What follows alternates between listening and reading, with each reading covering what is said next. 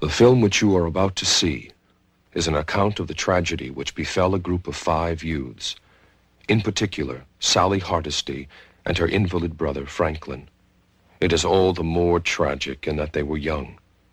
But had they lived very, very long lives, they could not have expected, nor would they have wished to see as much of the mad and macabre as they were to see that day.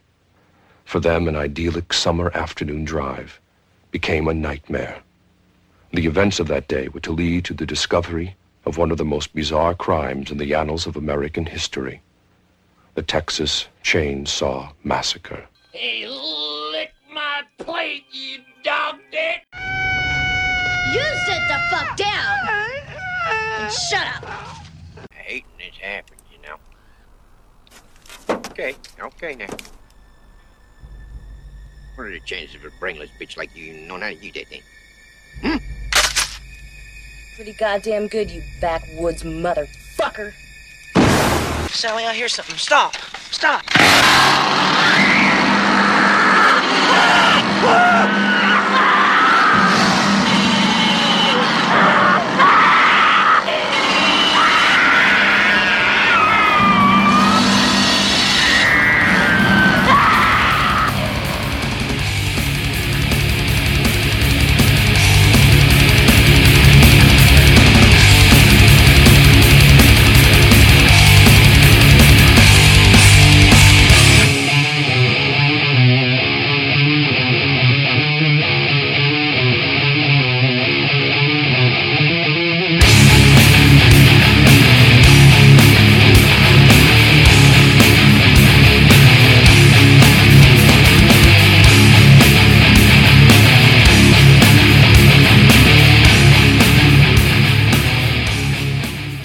Hello everyone, this is the Ancient Slumber Podcast, show number 9. My name is Chris Ward, and my co-host joining me for a bit of a chat is Myron Schmidt. How you doing, Myron? Good, Chris. How are you? Oh, I'm super caffeinated, yes. Don't know if that's good or bad. I don't know either. I had to ask my spirit animal Baz if it was okay to drink whiskey this early in the morning, and he gave me permission, so we're all good. Yeah, but he's from Scotland, so they never stop there. He recommended something not very peaty. We don't have peat over here, and I can't afford stuff that's not, you know. I don't think he's talking about whiskey. Yeah. Oh, goodness. Well, show number 9 already. Yeah, no kidding. We're going to go into double digits here. I know.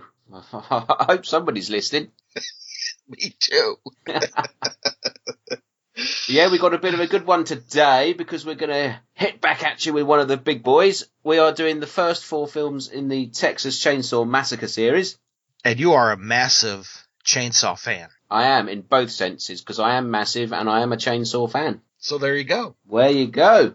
Yeah, I've been looking forward to this one. We've got that. We've got our usual nonsense about good, bad and ugly. We got some feedback. Fucking hell. I know, right? Someone is listening. It's from the military telling us to get off their airwaves, to be honest. But that'll do. We'll read it out. And then we've got a review of Malatesta's Carnival of Blood from Arrow Video. Which should be an interesting one. It is. It's part of the American Horror Project box set they've put out recently. But we'll get there in a bit. So why don't we kick it off with some good, some bad, and some ugly? Yes. Let's do the good, the bad, and the ugly.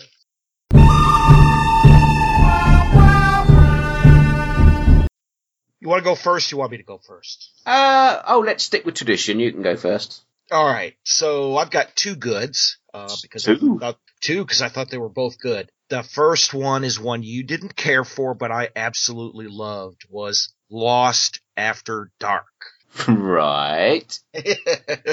I thought it did a great job capturing, I don't know, kind of the early 80s kind of slasher thing. It would have done better capturing my attention rather than capturing something that was 35 years old. That's all right. It was great. They had the Terminator from T2. Is that Robert Patrick? Robert Patrick, yes. Yeah, he did. He was awesome. He was good, actually. Yes, he was good. I thought it was very well acted, very well written, very well shot. You know, all the places you didn't care for it, I absolutely loved it. Yeah, I reviewed that one for Flickering Myth, I think it was. Yeah, I mean, it wasn't terrible. It didn't deliver what it promised, I didn't think. Yeah. And you know what? And it's funny, I can see that, but, it, for whatever reason, it just clicked well with me, and I just really, really enjoyed it. But Robert Patrick was good fun in it. He reminded me of, from Back to the Future, Mr. Strickland, the headmaster guy, the principal. Are you thinking of Breakfast Club? No. In Back to the Future, you got Mr. Strickland, played by James, I can't remember his name, the bald guy. Yeah. The character he was playing reminded me of him. Every time the kids were up to something, he'd suddenly pop up and start wagging his finger at them. Actually, it's funny you say that, because I kept thinking of the principal in Breakfast Club. Yeah. I can see that as well. Yeah. Just that sort of that authoritarian figure. Yeah. But driving that yellow Camaro, or that was nice. It just was so funny. That's a bit of me, that car. Yeah, I enjoyed that. Was he blasting loud disco music? I think he was. He was, yeah. It's like the Soul Train. Yeah. Oh yeah, there were definitely bits of it I liked, and I could see what they were going for, but I just didn't care for it at the end. It was like, no, you're not quite there. I could see that, but it just clicked with me. I really liked it. Yeah, so he was Robert Patrick was more interesting than the killer or the victims that were in it. I didn't find the killer particularly interesting. I just liked it caught my attention when I thought was going to be the final girl got killed almost straight away. Yeah. I think they should have been a bit more knowing and played on his T2 character a bit and had him sort of running, when he does that thing with his arms like he does in Terminator 2. That sort of thing. Just played on that a little bit. Made it a bit more fun in that way. But, no, it was okay. I mean, I would have gone half a mark higher, but Flickering Myth don't do half marks, so I had to give it a 2. I couldn't go to a 3 on that one. Oh, you could have gone to a 3. No, 2.5, I think I gave it on Letterboxd, but, if you were doing like a retro slasher marathon, I'd stick it in there. It'd probably be okay for a laugh with a crowd, that sort of film, but it just didn't hold. I wouldn't watch it again if I'm on my own. Ah, gotcha. It's one of them. It's okay. And my second one is an anthology called The Hillbilly Horror Show Volume 4. Oh, this sounds like my sort of thing. It's it's got 2 rednecks and a girl that goes in various stages of undress that kind of hosts the wraparound. Okay. But it's just a collection of shorts, and they're all extremely independent, but they were really, really well done. I was impressed. Is it a DVD release? They do have DVDs of volumes 1 through 3, I believe. Oh, right. There's loads of them, is there? Yeah, I caught volume 4 on either Hulu or Netflix, one of the two. And it just was great. Hillbillyhorror.com, I think, Chris, you can watch a few episodes. I am making a note of it right now. Yeah, that sounds like my sort of thing, yeah. Yeah, exactly. But really, really well done. I was just, how you put some of those collection of shorts on, you're like, oh, God, help me. But this was really good. I was impressed. Excellent. Okay. Right, my good. I haven't watched that much, actually, since the last time we recorded. Nothing that I haven't been sort of reviewing for other sources. So I did watch, from 2006, my good is Slither. Ooh, can't go wrong with that one. You like that one? Yeah. I do. Love that one. I love a bit of Michael Rooker turning into a squid. Yeah. It's been a while since I've seen it, but it was good stuff. I was at work last week and I was listening to an episode of the podcast Under the Stairs, actually. And Duncan on there was talking about it. It was an old episode that I was just catching up with. And I thought, well, I haven't watched that for years. So, I dug it out and gave that a watch. Yeah, it's fantastic. Yeah. That reminds me I should pull that out and watch it again sometime. Yeah, you see, I'm a big fan of Night of the Creeps, the Fred Becker film. Right. And to me, they sit alongside each other, those sort of alien parasites getting in through your mouth and turning into zombies and all that sort of thing. It's a good pairing. Yeah, if you haven't seen it, go watch it. Slither, great fun. Yeah, exactly. Go on then, what's your bad? So my bad is a movie I tweeted about yesterday, 2011's Italian horror film Bloodline. You didn't like that, did you? No. It was slasher, ghost, zombies. The zombies could have been possessed by the ghost. Who knows? It just was set on the backdrop of a supposed porn shoot. It was all messed up 10 ways till Sunday. just didn't ring anything with me at all. Just half star at best. Just. Oh dear. Oh, I don't know that one. It's okay. Feel free to miss it. Okay, I shall not make a note of that one. Yes, don't make a note of that one. And the worst part is to try to take itself really seriously. So. Right. Well, that's unusual for an Italian film. I know, right? I mean, if they had tried to play off some of the oddball things they were doing, it might have been better, but they tried to be way too serious, and, everybody knew how the plot was going to end a mile away. It just, it just didn't click with me at all. Too many mashups in that one. Too much kitchen sink. Okay, fair enough. My bad. What should we go with? This is one I think we mentioned this last time, but I actually went and rewatched it again because I bought the DVD. It's VHS Viral. Why did you do that? I told you I bought the DVD because it was under £3 on Amazon, and I've got 1 and 2 sat on the shelf, so I can't not have the third one. But why did you watch it again? Why didn't you just leave it in the plastic wrap and stick it up there? Well, I might just leave it in the plastic wrap and stick it up there because that's where it belongs. Yeah, it is fucking terrible, isn't it?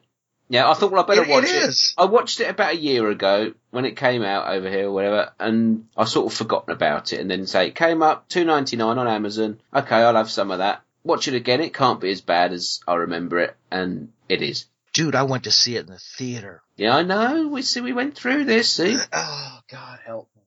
It is shit.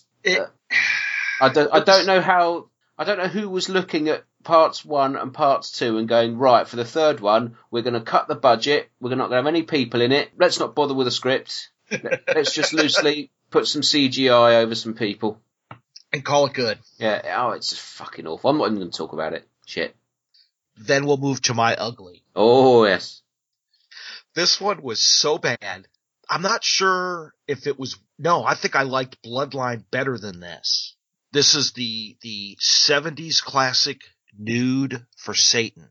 Ah, okay. Oh, my God. That's on my list of ones to watch. Look, the nudity is top shelf, absolutely. The film opens. But there you go, you've sold it to me already. Yeah, film opens, full frontal nudity, chick running through the woods, but not even the high amount of nudity could save this film. It was just terrible. They tried to do this Italian weird stuff, giallo, strange stuff, and it was so bad. That's the sort of thing, as I spin round to look at my shelf, I've got loads of films like that involve the word Satan in the title. Satan Sadist, Virgin Witch, that's a good one. Oh. I've got Blood for Satan. Oh, I've got loads of stuff on the shelf there. I haven't got Nude for Satan, you see, so it's on my list of ones to watch. Well, I will be really interested what you think, but I couldn't get past all this weird hallucinogenic stuff they would do part of the time, and then some of the time they weren't dreaming. It was just... forget about it. Oh, see, I love all that stuff. You'll probably give this one 4 stars then. Nude for Satan. Yeah, I mean, it's got the nude and Satan in it. There you go, I'm watching it. It was... Stick a sharpened garden implement in there as well, and I'll watch that and all. Oh, dear. Right, my ugly is one, I mentioned this on Twitter, is Reform Schoolgirls.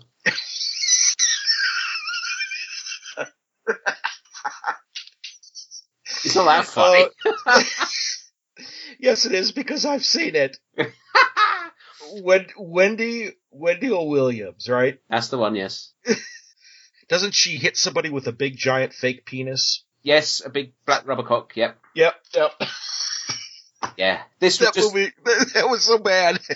This one had just got a release from Arrow Video on DVD over here. Oh. It's not a special edition or anything, it's just a standard release. Gotcha.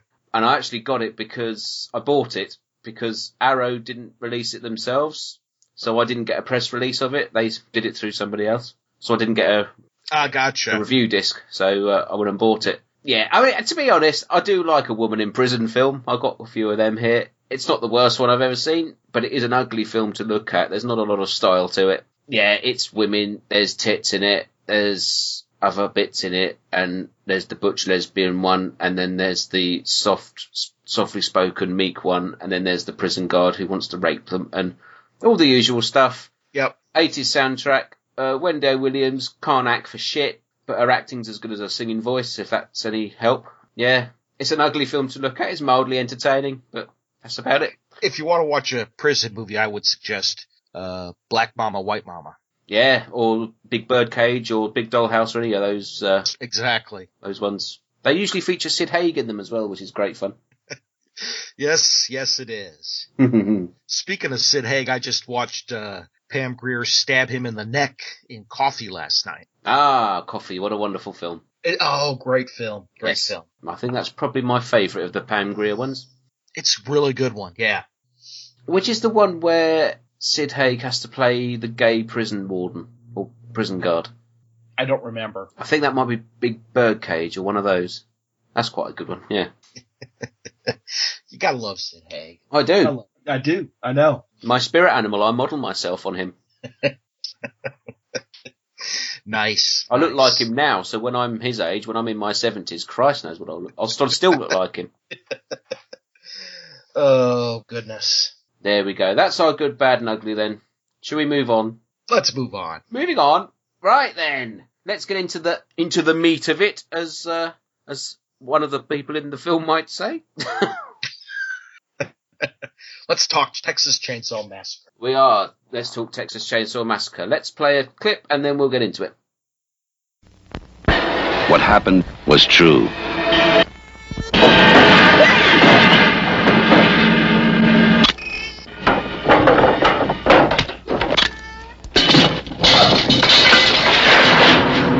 The most bizarre and brutal series of crimes in America.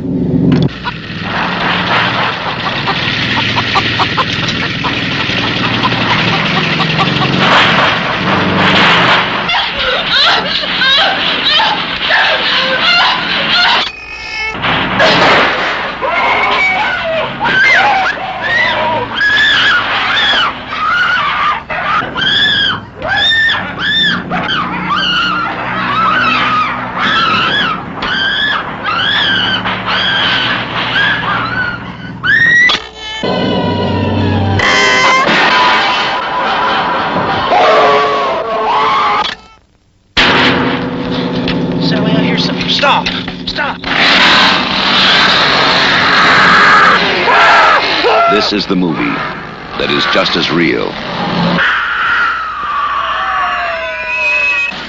just as close,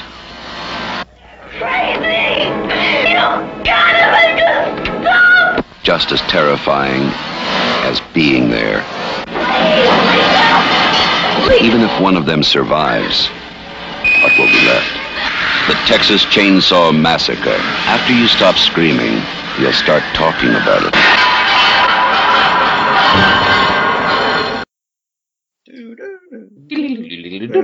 Right, back in the room.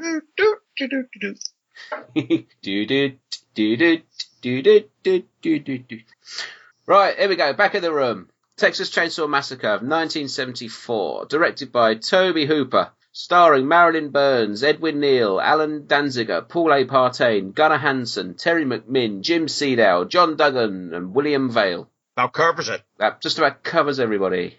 So which edition did you watch, Chris? I watched, for this review purpose, I watched the 40th anniversary Blu-ray.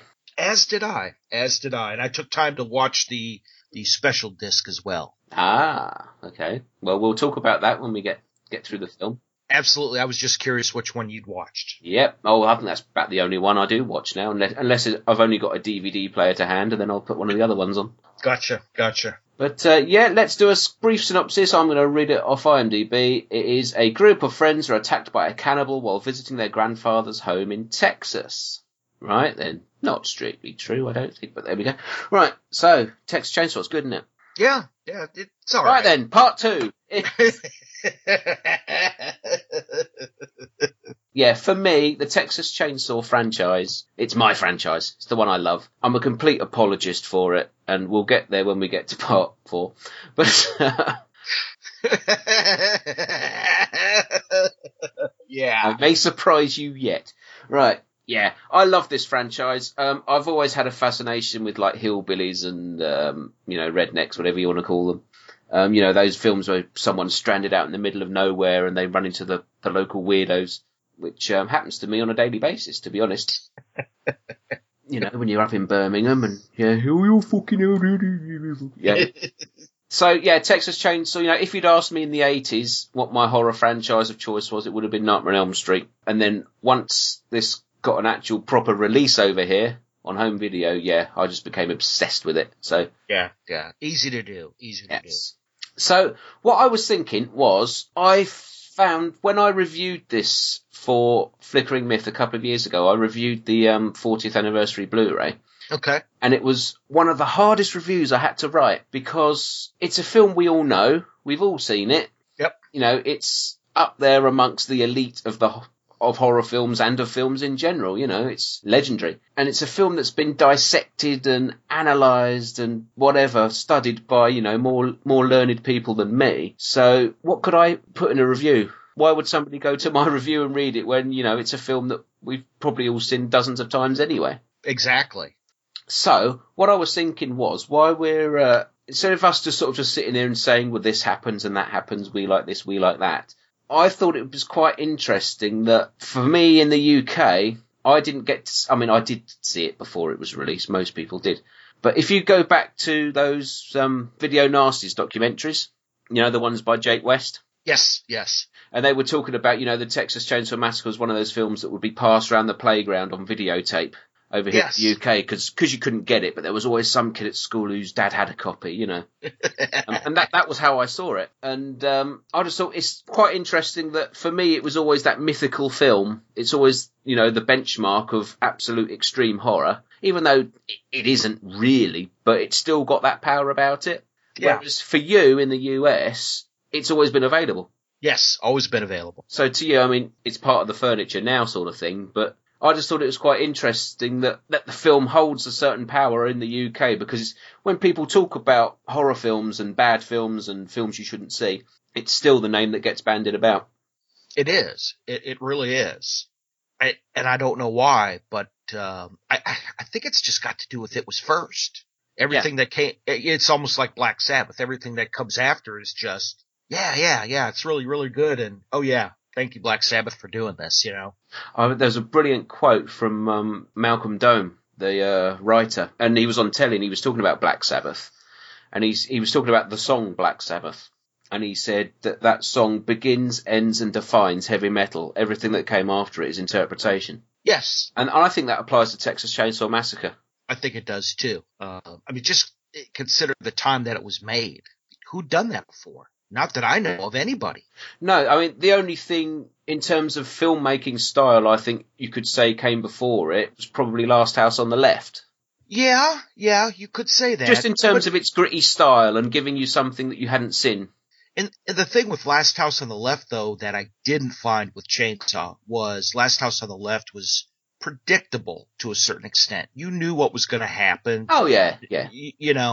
But, let's face it. Everybody's got this idea when you first put in Texas Chainsaw Massacre, but nothing prepares you for that first kill where, no warning, out of the blue, Leatherface just whacks that dude with a hammer. He's down and Leatherface drags him in and you're just going, oh shit, what now? Yeah, that is my favourite scene in the whole film. Absolutely is. Just the way he steps out from behind that door, raises that hammer, clubs him on the head, and the guy falls, and it's the way his leg twitches. Yes. Like, as if he really had been struck in the back of the head, Yeah, exactly. And then Leatherface just drags the body in, and he slams that door shut, and that's it. All bets are off after that. Yep. And whereas with, like, Last House on the Left, we've got a rapey scene coming, then they move to the house, and, you can kind of guess what's going to happen.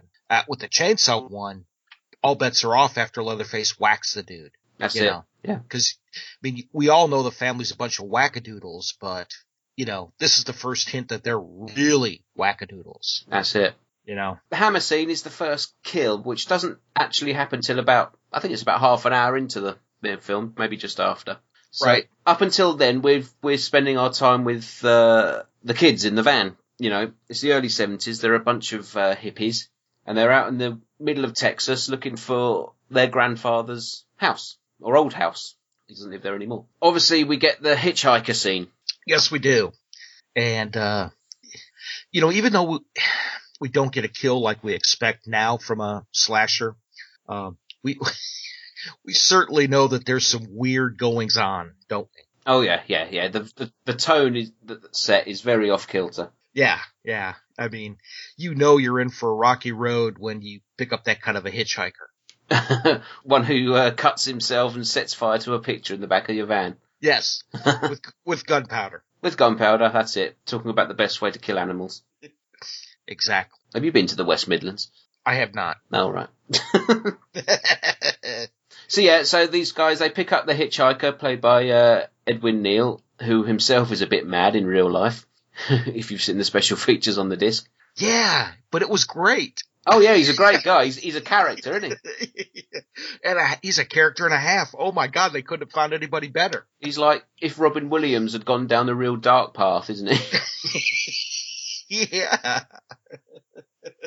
Exactly. But, so they pick him up. He starts misbehaving in the back of the van and makes everybody feel uneasy, so they throw him out. They end up at their grandfather's house, or the grandfather of Sally and Franklin. Yes. Sally played by Marilyn Burns and Franklin played by Paul A. Partain, who is one of the most annoying characters you'll ever find in any film. He really is.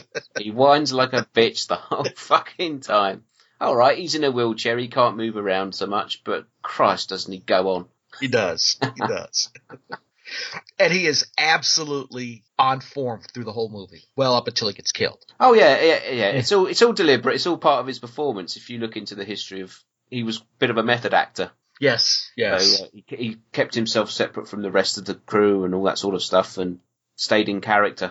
But so it's Franklin and Sally's grandfather's old house. They go and visit it after stopping off for some petrol, which they don't get because there isn't none there. But the guy who owns the petrol station offers them some barbecue. We'll come back to him.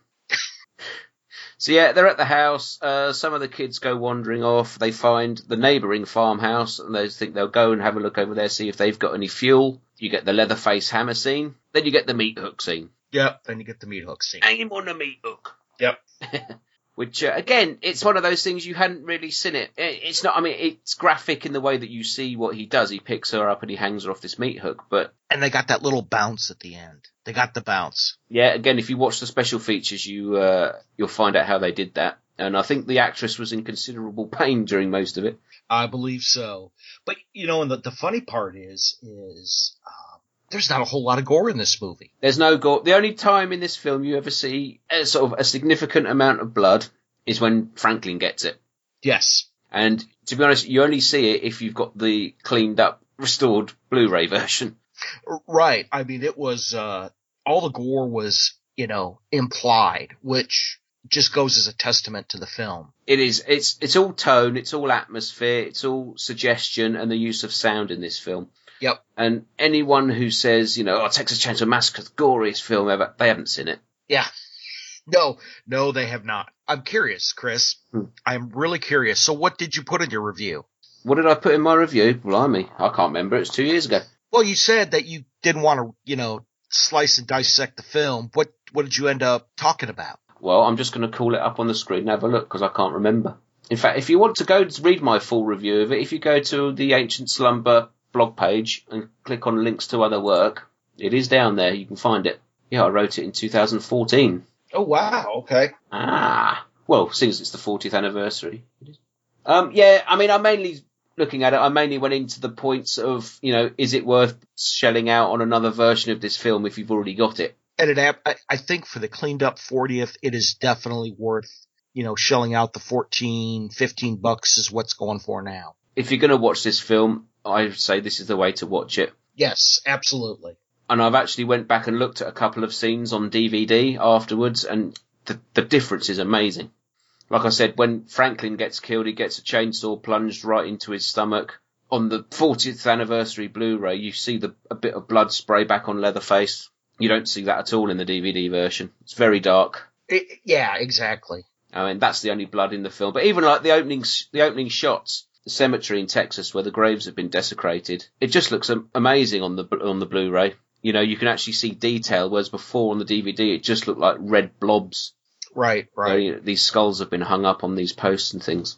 You know, and the funny thing is, even though it's cleaned up, newly restored, the whole 9 yards, for me personally, I don't lose any of that grindhouse feel or any of the just starkness of it. Even it cleaned up, it is still, you get that dirty, slimy feel from it, and it's so well done. Yeah, because a lot of the time when they clean up these old grindhouse films, they give them this like plasticky, waxy polish over the top, and it just doesn't look right. Right. But, I've actually written, I'm on that paragraph here, I'm looking at it now. I've put, there is grain and there are a few specks here and there that were probably impossible to completely clean up, but that adds to the nature of the film, and if it was 100% free of all blemishes, then the film would just lose something. You go, as it is, it's as clean as you would want it to be whilst retaining the original 70s flavour. Yeah, exactly. You look at it now, I can understand now if, someone who wasn't around in this sort of 70s and 80s and 90s, a teenager now looked at it and they go, oh, what's all the fuss about? You know, and in a way I can see that because visually it's not a CGI fest of jump scares and ghosts and goblins and whatever. Right. You know, but it is a film that you need to sit down with, you need to absorb the atmosphere. Remember the context. It's the 70s. And just go with it because it's just a film that is relentless, and it's in the trailer. It says this is a film that is relentless in its pursuit to drive you out your mind. Yes, and it does. And as much shit as we give the BBFC over here, and James Furman in particular, who was in charge of the BBFC at the time, his reason for banning it. I mean, I don't think you should ban anything, but he said in his report, we didn't actually ban it. Sorry, he just didn't give it a certificate. But his reasoning was, there's not one thing you can take out of this film that would make any difference. And he's right. Yeah, absolutely. Because you'd have to take it all out. Yeah, because it's just, it hits you at the beginning with a tone and a mood and an atmosphere. And if anything, it just gets more and more frenzied as the film goes on. And then by the time you get to the climax, the kids have been knocked off. We've got our one survivor, who is Sally. You get the infamous dinner scene where it's her, Leatherface, the cook, and the hitchhiker, and Grandpa. Yeah, don't forget Grandpa. Don't forget Grandpa. We'll get to him as well. Who, they're all sat around this table. It's been going on all night. Sally's she's close to madness. You just think, what the hell's going to happen now? And she manages to escape, and she gets out. And that final chase, I just love it. I could just watch that clip over and over again. Oh yeah, absolutely. It's really good stuff. It is. It's great. Even the obvious dummy that the truck runs over that's supposed to be the hitchhiker. Nobody's legs bend like that. Yeah, but who cares? But it looks good. Yeah. It's great fun. And fun, yeah, there you go. There's a word, fun, because it's a film. Tobe Hooper always insists there's a lot of dark humour in this film, which a lot of people, I don't think, quite get, which is the reason we ended up with Texas Chainsaw 2 being the way that it is. Well... Yeah. But for all of it, I think Texas Chainsaw Massacre, it is a benchmark film. It is a legendary film for good reason. Yes. I think if you grew up with it like I did, where it was always the film you weren't supposed to see, and then you eventually got to it, that's a power within itself. And I think for me, it still holds that. Right. I'm sure for you it's a little different because the film was always available. It was. I mean, it was available on VHS, and yeah, absolutely. But I mean, I remember when the BBFC announced that they were going to give it a certificate in the late 90s, and we got a first VHS release, and I ordered it from this small ads in the back of Darkside magazine, and it was just amazing. Even though I'd seen it on like a 10th generation VHS before. Wasn't it? Was that the first one they did right after Furman retired? They did that, and they did The Exorcist around the same time. Okay. I think The Exorcist may have been first, I think, and then it was this. Because a lot of people say these films were banned. They weren't banned, they just weren't given certificates. Yeah, but it sounds better marketing ploy if they say banned. Oh, yeah. And obviously, Texas Chainsaw more than The Exorcist, because The Exorcist sequels got releases. None of the Texas Chainsaw sequels did. Or none of the first 4 films did anyway. Literally because of the name Texas Chainsaw Massacre. As soon as you put that in the title, it was like, oh no, we can't have that. Regardless of what's in the film.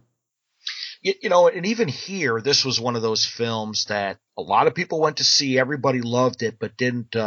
Maybe it did make the news like movies like The Exorcist, you know, where, you know, people were waiting in line and they had news crews there because, you know, Texas Chainsaw, I think, was largely word of mouth in this country, but you know, people just flocked to it.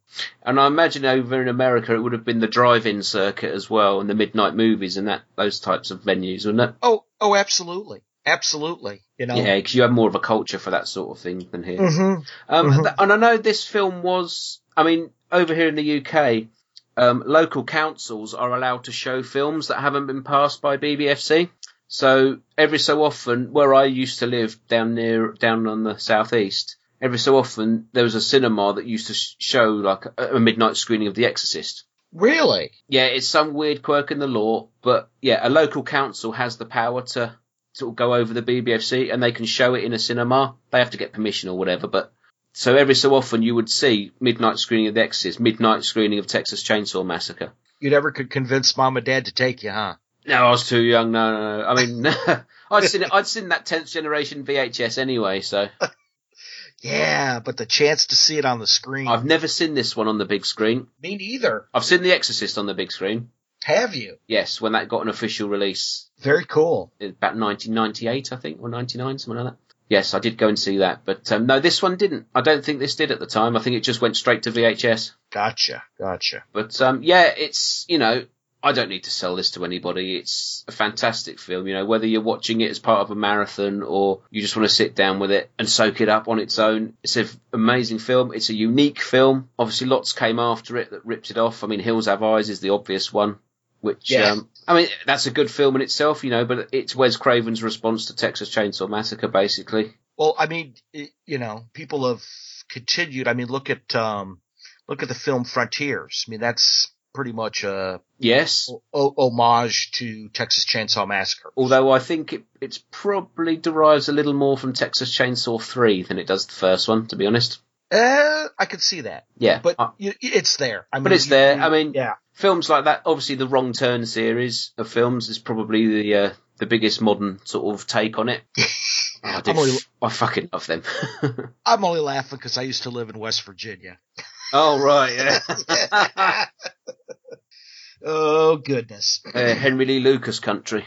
I don't know was he in West Virginia? Yeah. Do you listen to, there's a podcast called Last Podcast on the Left, and they talk about like serial killers and crimes and things. No, I don't listen to that. Chris, you okay? Do we need to check your crawl space in your basement? Oh, no, I'm all right. All right. But, no, I recommend that if you want a little bit of serial killer history. Last Podcast on the Left. Okay.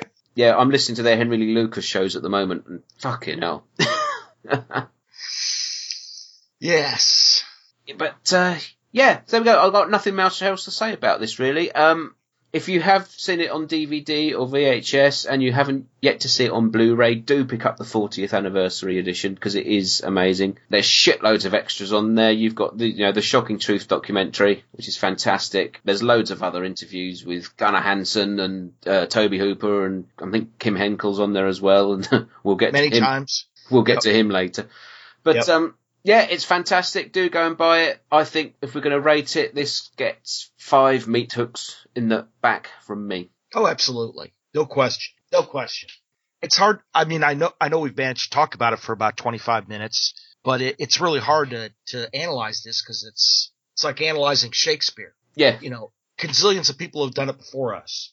Yeah, exactly. You know, I mean, we're not going to bring anything new to a study of this film. Yeah, no. You know, we're only going to say things that everybody else has ever said. But, you know, as fans, it's a great film. Get the best version you can, which is the 40th anniversary Blu-ray. And just, you know, spend an evening with it and the special features. Give you a context of the whole film. Right, exactly. And even if you don't go into the sequels or anything else, just to have that one, that's where you need to be. As a horror fan, as a film fan, you know. Yep. Right then. All right. I think that's the first Texas Chainsaw Massacre put to bed. I think so. Which means we're going to move on to Texas Chainsaw Massacre 2. How about a clip, Chris? Oh, let's have a clip.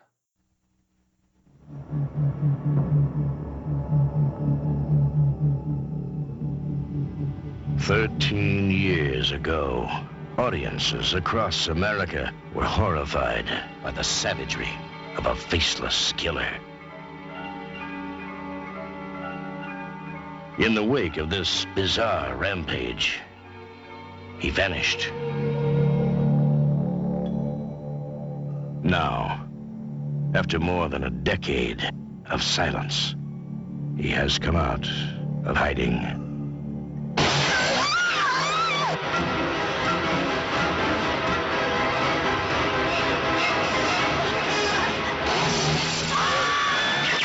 Texas Chainsaw Massacre 2. The Buzz is back. Directed by Tobe Hooper. Right then.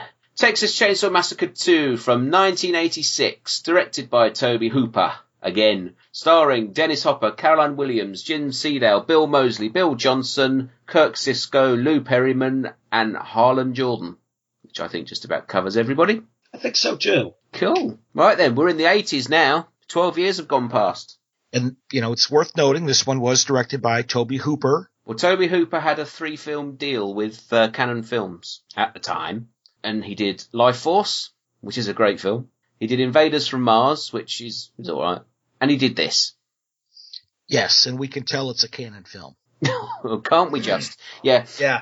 Yeah, I mean, the plot, there isn't much of a plot really, but Caroline Williams plays a radio host named Stretch, and she basically gets victimized by the cannibal family as they are being hunted by a Texas Ranger, played by Dennis Hopper. Yes. Right, yeah, yet again, this wasn't available in the UK until it came out on DVD. Really? Yes. Confession, I've never seen this one until you suggested we do Chainsaw Massacre.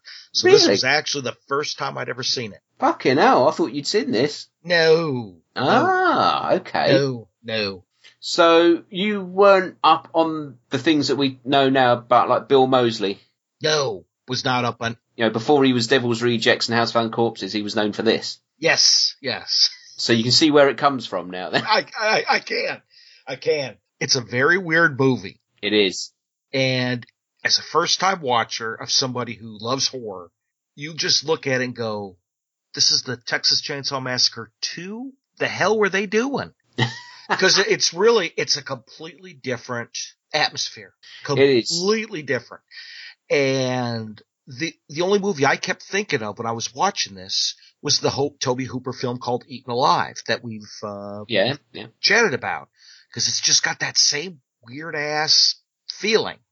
Yeah, we've got some feedback from Tom and Chris from Strange and Deadly Show, and they touch on it as well. It was either Mark Kermode or Kim Newman who came out with a quote along the lines of, you know, the person who made the tech... Not only does it not look like the same director, it looks like the person who made this film hadn't seen the first one. Right. And it really does. I mean, first time you watch it, you're like, the only thing similar is they got the chainsaw guy, and they got Jim Sido that played the cook. The cook. Thank you. Yeah, it's a weird one in that sense because we've still got him. We've got Bill Moseley now in place of Ed Neal, and he's playing Chop Top, who was the hitchhiker's brother. Yes. And we've got a different Leatherface. Yes. They didn't get Gunnar Hansen back. We've got Bill Johnson. But we have Grandpa. Yeah, different Grandpa as well. But we do have Grandpa's back. Oh, yeah. And we've got Grandma in this one as well. Oh, shit, we do, don't we? She doesn't do much because she's a stuffed bit of furniture by the looks of it. But yeah, that's right. Yeah, this film goes for out and out wacky comedy. Yes. You know, I rewatched this again yesterday, and I watched it with Tobe Hooper's commentary. To be fair, he sounded a bit more with it than he did on the one on the first film. Oh, God. Yeah, I think they'd let him sleep it off a little bit. But, yeah, and he was saying, you know, there was a lot of dark humour in the first film that people didn't seem to get. He said, so when I came to make this film, I just thought, fuck it, let's just throw it all out there. Make it obvious. That's right. Which they do. This came out in 86. This came out really slap bang between Reanimator and Evil Dead 2. Those are the three films that I sort of like to reference when it comes to 80s horror. Yeah. That tone, that wacky, comedic tone of, you know, it's balls out crazy, but we're all in it together. Let's just fucking enjoy it. Well, I mean, when you have Leatherface who appears to rub one out at one point, you're just like, what? What is he? did he just what? Yeah, that's when he's getting it on with Caroline Williams, isn't it? He's using his chainsaw as a phallus. That's exactly right. And then loses control. Yeah. Again, yes. Toby Hooper does talk about that in the commentary, and he says, in a slasher film, the knife, Michael Myers uses a knife. That's a representation of the phallus of a man penetrating a woman. Yeah. So I just wanted to take it to the next level with a chainsaw. And he did just that. Yeah. Oh my God, this is wackiness. Or how about Dennis Hopper and his gun holsters of chainsaws? Dennis Hopper, yeah, I think he was fresh out of rehab when he made this, wasn't he? Oh goodness. And Toby Hooper actually says for a lot of the scenes, what Dennis Hopper would do before they yelled action was he'd run around the room in circles to get himself disorientated. And then and he'd come on and he'd be like, I am the god of hellfire. Blah, blah. Crazy ass shit. Yeah, it's a great film. The plot is dead simple. Obviously, the Chainsaw family, they kill someone. Stretch, the radio DJ, catches it on tape and then puts it out over the airwaves. And then the family come after her, but they are being followed by Dennis Hopper's character, who is the uncle of Franklin and Sally from the first film. How about those two yuppies at the beginning? Oh yeah, because we get some good Tom Savini gore effects in this one. Yeah, that's the notable thing with this film. More than the comedies, the gore. This film is fucking gory. Yes, very much so. And it's great. Over here, Scream Factory is putting out a definitive DVD. And I think from what I remember from listening to my friends over at Screamcast is they're actually going to interview the two yuppies. That's one of the new special features on that. Oh, right. On that Blu-ray. So. Oh, that's cool. Yeah, because over here we got the Arrow Video put it out as a special box set a couple of years ago. Okay. And it's got the film and it's got documentary with Caroline Williams and Bill Moseley. And it's got some Toby Hooper's early films in it, Eggshells and something else. Oh, cool. Very cool. Yeah, you say that. Well, I mean, from a historical perspective. Well, I don't drink and I don't do drugs, so they were lost on me, I'll be honest.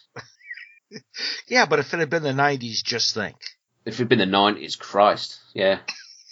See? I'd have been all over that shit. Yeah, exactly. Yeah, no, they're the typical weird, late 60s experimental art films. But, it's good to have them as part of the collection. Absolutely. It's good historical stuff. I do recommend if you get it on Blu-ray, the cleaned up picture does look very, very nice. Lots of details, again, that you pick up on that you won't have seen on a DVD version. Really? Yes. Because I have the DVD gruesome edition. Oh, I've got that, yeah. And it didn't seem, it seemed very, very good. Yeah, the gruesome edition is good for a DVD, and then you get the Blu-ray, and then you'll see. Okay, all right, fair enough. Obviously, with Blu-ray, of course, you get the benefit of sometimes things are a little bit too clear, and you can see how they do most of the gags. Ah, you know the bit where Dennis Hopper's got Leatherface on the end of the chainsaw? Yes. He shoves the chainsaw through him and he turns it to camera so you can see that it's going all the way through him. Yes. And that is done by, like the old arrow in the head gag. Yes, okay, gotcha. Yeah, because you notice how the chainsaw blade suddenly extended by about 2 feet so it could fit around Bill Johnson's body. Yeah. And if you notice in this film as well, the chainsaw blades, most of them don't go round. There's a lot of revving of engines and things, but the chainsaws themselves aren't moving.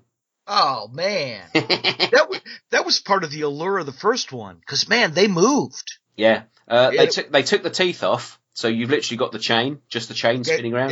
Yep. And certain scenes in this one, they haven't even got that going round. So he's waving these chainsaws around. You can hear the roar of the engine, but they're not actually moving. Well, again, it's a canon film, so it's been sliced and diced, and budgets have been massacred. I mean, it's canon. What do you expect? So, yeah, I mean, we spoke about Dennis Hopper. He's absolutely mental in this film. Yep. Giving it, if this had been the 70s, it would have been Peter Cushing playing that role, the Puritan. But now we've got the 80s, we've got a newly clean Dennis Hopper going off the deep end. That's right. Caroline Williams plays Stretch. She's fantastic in this. She really is. Yeah. She does a fantastic job. Yeah, she's a really good character. She's quite ballsy, quite, I don't want to say the word spunky, because that sounds rude. But yeah, those denim shorts she's got on would have been quite spunky. Yes. Yes. Maybe you were. I don't know. I would be. But yeah, Caroline Williams, she's great. She's on Twitter, Caroline Williams. Is she? Yes. If you pop her up a message and say you're a fan of the film, she'll probably reply to you. She's a very nice lady. I get the feeling that Tom may have interviewed her for Scream magazine. Tom Elliott. Oh, really? Yeah, something's niggling at me. I might be wrong, but Okay. yeah. But yeah, she's a very nice lady. Jim Seadale's back as the cook. He's great. Bill Johnson's Leatherface is fine. The star of this is Bill Moseley, I think. Absolutely is. Absolutely. He plays Chop Top. I love that character. That scene where Stretch first sees him sitting in the DJ's office, and he's just scratching the metal plate in his head with his coat. Oh, God, I know. Oh, and she's trying to get rid of him, and he just won't have it. And then Leatherface comes bursting out the record room. Oh, it's fantastic.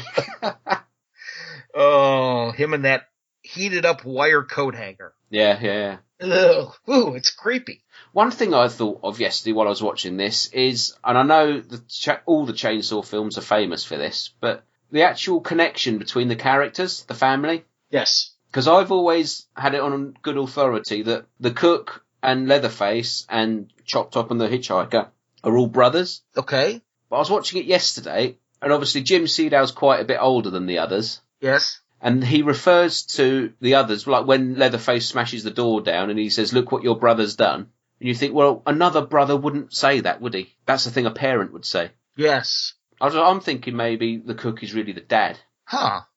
That's interesting. But it's never I mean, obviously they're from Texas. They're probably all sisters. But, you know. Yes. I'd like to meet my mother and my girlfriend, and there's only one person stood there. Yeah. Little Bill Hicks joke there for you. Absolutely. Absolutely. A great film. It's good fun. It absolutely divorces itself from the first film. Don't go looking for too much continuity. Yeah. Yeah. You know, it's there if you want it, but to be honest, you'd be better off keeping the first, like Evil Dead, keep the first film as its own thing. Yes. You know, and keep the sequels as something else. Absolutely. I think that's the best way to go with it. And then don't watch Army of Darkness. Why? I hate that movie. That's a great film. Did we watch the same film? Yeah. Oh. That's great fun. Oh, God. Well, Evil Dead's on the list. We'll get there at some point. Yeah. Oh, that means I gotta watch it again. Yes, you bloody have. Shit. Okay. So, how many meat hooks did you give this one? Well, I've got to say, when I first saw this film in the late 90s, because after I got the first Texas Chainsaw Massacre, I went and bought a load of American videotapes. Yes. And I bought the 3 sequels. I didn't like it at all. I was one of those, it's not like the first one. Didn't like that. Okay. But it's grown on me over the years. Okay. And I love it now. I think, in all honesty, it's a 4-star film or a 4 meat hook film. But because I watched it on that Arrow Blu-ray, which is fucking lovely to look at, it really is a nice print. They do a fantastic job. They do. And with all the extras as well. So the film itself is 4, but because of the edition I watched and because I can, I'm going to give it 4.5. Wow. Wow. I really do enjoy this film. I don't watch it too often. I think if you watch it too often, it will dilute the humour and the action and everything else. But every couple of years, I'll just stick it on and just soak it up. I had it as a 4-star film going into the last minute. Right. And I just was so disgusted at the chainsaw dance by Stretch that I gave it a 3. Oh, really? Yes. Yes. Okay. It just seemed like a bad ending. I haven't seen the gruesome edition for some time, but during that scene, when the camera's on Stretch and it pans back, can you see the traffic in the background? I actually didn't pay attention. Because I know on the very first UK DVD, which I've got, the camera pans back and you can see traffic on the highway in the background, which suggests, this is only happening a mile or so from the main highway. And on the Blu-ray, it's been changed. They've changed the aspect ratio and you can't see it. You just see her in the middle of the frame. I don't think there's any traffic in this. I couldn't remember if it's on the gruesome edition or not. But my take is only Gunnar Hansen does that dance. And anybody else that does it is, Yeah, I know what you mean, but I think they're just subverting it. Last time it was Leatherface, now we're making her do it. Yeah. I get it. Like you'd have a male character do something in one film, and in the sequel you do have the female character do it.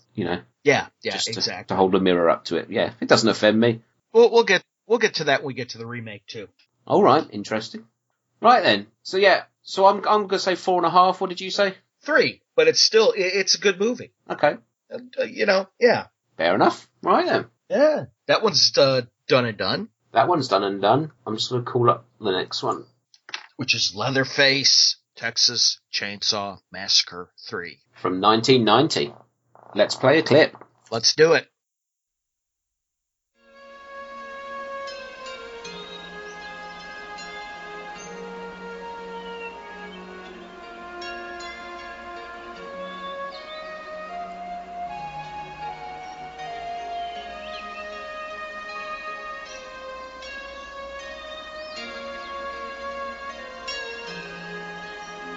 Some tales are told, then soon forgotten. But a legend is forever.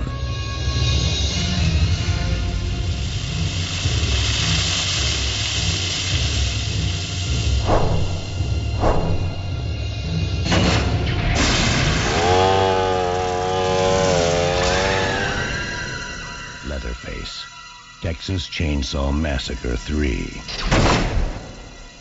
Now, from the producers of A Nightmare on Elm Street, the real terror begins.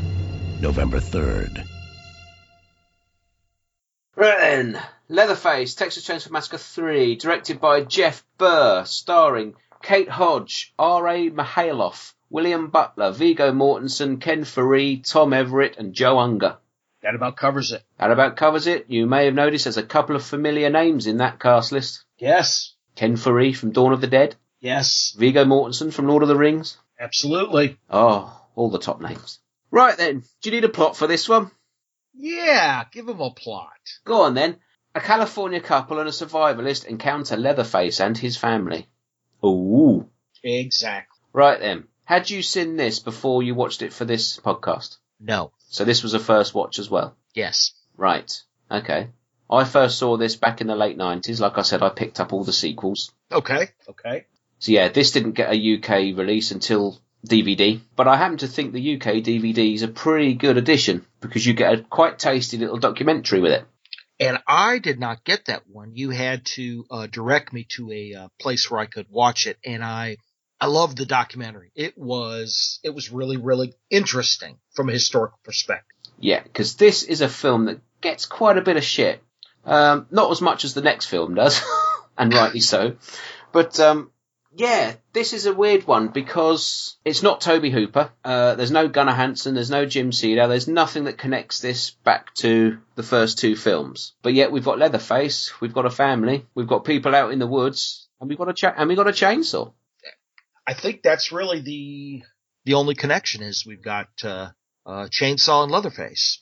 Yeah, I think this was a time when, this film was originally released by New Line Cinema. It was made in 89, released in 90, and obviously around that time they were riding high with the Nightmare on Elm Street films. Right.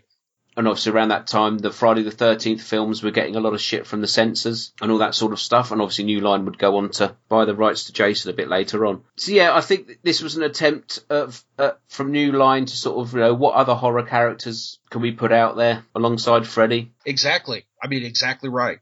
I think if you watch that documentary, they really didn't know what they had, what they were doing. I think the most interesting thing on the documentary was they talked about New Line's relationship with the MPAA and its inability to get an R rating. Yeah. Which I found really interesting. But yeah, I mean, they were trying to capitalize on what was starting to become a franchise-driven genre. Mm-hmm. I mean, you're getting sequels left and right. Why not try and capitalize on a movie? I mean, Yeah, they got the rights to Texas Chainsaw, so they put this out. But this one takes a definite left turn from Texas Chainsaw 2. Yeah, the tone is a lot nastier in this one. Yes. It's a lot more serious. You could even say that this is a sequel where possibly Leatherface went and found himself a bunch of crazy-ass people and brought them all together as a family. Yeah, he could have done. Yeah, so there's no connection to any previous family members in this one.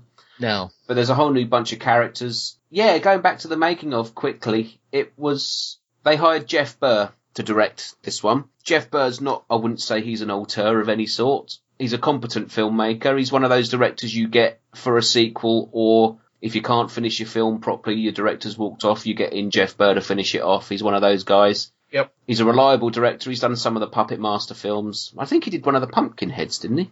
Or am I making that up? No, you're not. I think he did. Let's have a look. He did Pumpkinhead 2. Yeah, we'll get there at some point, I hope. Yeah, and he's done Stepfather 2, and yeah, Puppet Master 4 and 5, Night of the Scarecrow he did. So yeah, he's a name within the genre, but he's very much a director for hire. He got a shit run when he was making this. He wasn't their first choice. I don't even think he was their 100th choice. No, he was basically bottom of the list, I think. Because Peter Jackson's name was mentioned. I think Sam Raimi's name may have been mentioned as well. Those sort of guys. They didn't take it on. Jeff Burr did it, and basically he got screwed by the studio, so they fired him. They wouldn't let him basically make the film he wanted to make. Yep. So they fired him, but then discovered they couldn't get anyone else to do it, so they got him back. Yeah, exactly. Like 3 days later. And I think he basically came back and said, right, if I'm going to do it, here's what I'm going to do. And they had to reach a compromise. Yeah, it's an interesting documentary. It's only half an hour long, but it's not very many documentaries you get where you get to hear both sides of the argument. You got Jeff Burr saying his side of it, and then you've got some of the production guys from New Line giving their side. Yep. And obviously, ultimately, everything comes down to money. Yes. You can see Jeff Burr's point exactly. He was being restricted on everything that he wanted to do. But I think the end result, whilst it's not a great film per se, it's an enjoyable film. It's certainly better than it's better than any of the Elm Street sequels past number 3, I'd say. It really wasn't all that bad of a film. I actually enjoyed this one. You got Leatherface, you got the chainsaw. He's got a specially huge chainsaw in this one that they've had made for him. You know, you actually get to see him carve some people up in this film. You're back to a more serious and gritty type of tone. You are. It's not that, not that almost pseudo-comedic tone of number 2. No. It's very, very, I say serious, but yeah, it is. It's a serious film. Yeah. Overall, as a first time watching it, I really enjoyed it. Yeah, I mean, if you look at it as a film, there's no reason at all that this film shouldn't have been given a certificate when it was first released. You know, 'cause there's nothing in here that the Friday the 13th films weren't doing at the time. Oh, exactly. But I think a lot of it seemed to be personal relationship between New Line and MPAA. Yeah, in the US you would have had that. Over here, obviously it was called Texas Chainsaw Massacre, so it's not going to get a certificate from Jim Furman. Yep. R.A. Mihailov plays Leatherface. I quite like him as Leatherface. He's a big, bulky guy. Exactly. You would have seen him in Hatchet 2. He's very good in that. He's in quite a few things. Interestingly enough, if you watch the trailer for this film, have you seen the trailer? I didn't watch the trailer. Watch the trailer. It's a take on Excalibur with the sword coming out the lake, the chainsaw, coming out the lake, and it flies through the air. Leatherface catches it and turns around. Oh, right. Yeah. They talked about that on the documentary. They showed a little clip. Yeah. If I'm right, I haven't watched the documentary for a while. If I'm right, that's Kane Hodder. I think it is. I think they mentioned that as well. Yeah. That's Kane Hodder as Leatherface. And Kane Hodder's also played Freddy. Did you know that? Yes, I did. In Jason Goes to Hell, the arm that comes out at the end, that's Kane Hodder as well. And he's been Jason, and he's Hatchet as well, so there you go. He gets around. Yes, he does. The other character of note in this that I wanted to mention is William Butler, who plays Ryan, the main guy, because he's quite notable for being one of the only few people to have been killed by most of the big slasher monsters. Oh, he talks about that. And he mentions it. Yes, he does. Yeah. He's the guy in the glasses. Yeah. He was in Friday the 13th, Part 7. So he got killed by Jason. Yep. He was in the Freddy's Nightmares TV series. He was in this. He was also in the Night of the Living Dead remake. What else was he in? He was in something else. I'm sure he was. Oh, he's in Ghoulies 2 as well. Yeah. And I do think I'm sure he was in one of the Halloween films. Oh, I'm sure he had to be. But it's not listed on his IMDb, but it may be an uncredited. I'm sure he was in one of the Halloweens. We got to watch the documentary again. Yeah, he does mention, because I'm sure he says he got killed by Michael Myers as well. Yeah, I remember him laughing about that on the documentary. It was quite good. He's also the creator of the Ginger Dead Man series. Oh, God. He also, oh dear, he also wrote Return of the Living Dead 4 and 5. Oh, my. Oh, dear. That's not very good at all, is it? Let's go back to him talking about getting killed by all the biggies. Yeah. Yeah, again, he's one of those guys. You would have seen him in a lot of those films from that era. Ken Faree is the other notable name in here. Yes. Dawn of the Dead. Now, did it bother you, the fact that he got his head chainsawed in half and then came back at the end? Well, minor detail. That is the biggest flaw in this film, is the fact that his character gets killed with a chainsaw through the head. Yeah. And then they showed it to test audiences, apparently, and they were like, oh, we liked him. So they recut the film and they bring him back at the end with a slight graze on the side of his head. A little Band-Aid. Yeah, I know. Yeah, got a little plaster on it. Oh, oh God. Yeah, it is one of those films. Like I said, it's not great. It's full of holes. It is quite ludicrous in places. But for a slasher sequel, it's absolutely good fun. It's not bad at all. Yeah. And interesting, both number 2 and number 3 did offer the role to Gunnar Hansen. He turned down number 2 because he was writing in Maine. They did come to him number 3 and he considered it, but apparently the pay was the issue. Scale. I think he was just being offered scale. Exactly. And he didn't want it. Yep. He felt he deserved more, and he did. I mean, he is Leatherface. Whenever you think of Leatherface to me, I always think of Gunnar Hansen. You say he deserves more. If we were talking about Robert Englund, I'd say, yeah, okay. Gunnar Hansen, he's made one great... But he's Leatherface. He's made one great film. But he's Leatherface. And he played a character, and you don't see his face. He's Leatherface. Well, yeah. I'm not one of them. Much as I love this series, I'm not one of them that thinks only Gunnar Hansen can play Leatherface. Gotcha. And we'll get there even more so on the next show. Gotcha. So what did you give this one? I gave it 3.5 meat hooks. And in point of fact, I did like this just a little bit more than Texas Chainsaw 2. Yeah, I mean, I could understand that if somebody said that. I'd still like a Blu-ray release of this in the UK, because there isn't one. I don't even know if we have one here, to be honest. Yep, 3.5 meat hooks. Yeah, it's an enjoyable film. It's full of plot holes. I mean, it doesn't even take place in Texas. It's filmed in California. Right. Well. Which Jeff Burr says in the documentary, says there's a certain scene you can hear Disney World rides in the background. I know. I really, that's why I want a Blu-ray, because I want to put it through a real proper audio system, see if I can hear it. Yeah, it doesn't look like Texas. It doesn't have the feel of the first film or even the second film. It doesn't matter. Take it as a slasher film. Well, he talks about they were shooting China Beach and another 80s, late 80s, 90s. Tour of Duty.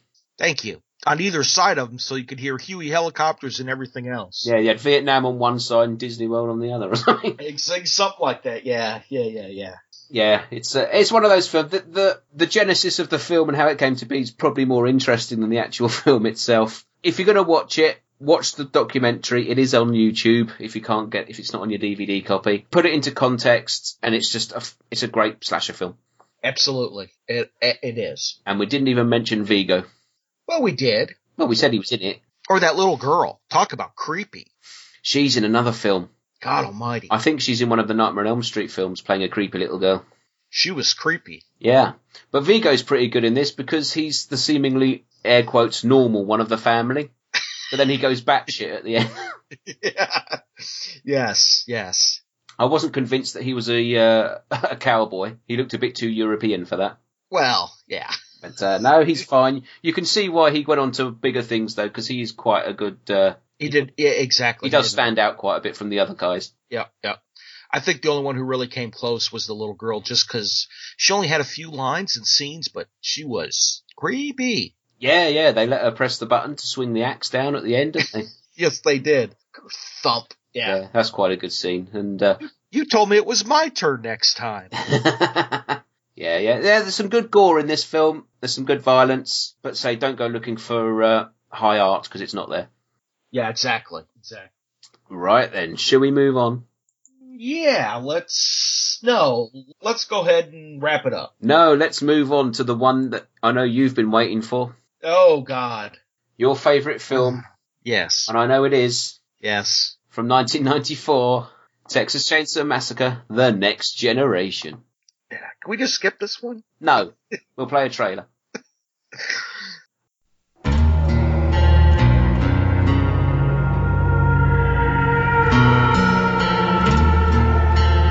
Each of us has known the fear of being alone, lost in the darkness, faced with the unknown. But there is one fear shrouded in our past, lost in our subconscious, that should never have been forgotten. A fear so deep, it cuts to the bone. The American legend returns to bring you back to the cutting edge of terror. Welcome to my world.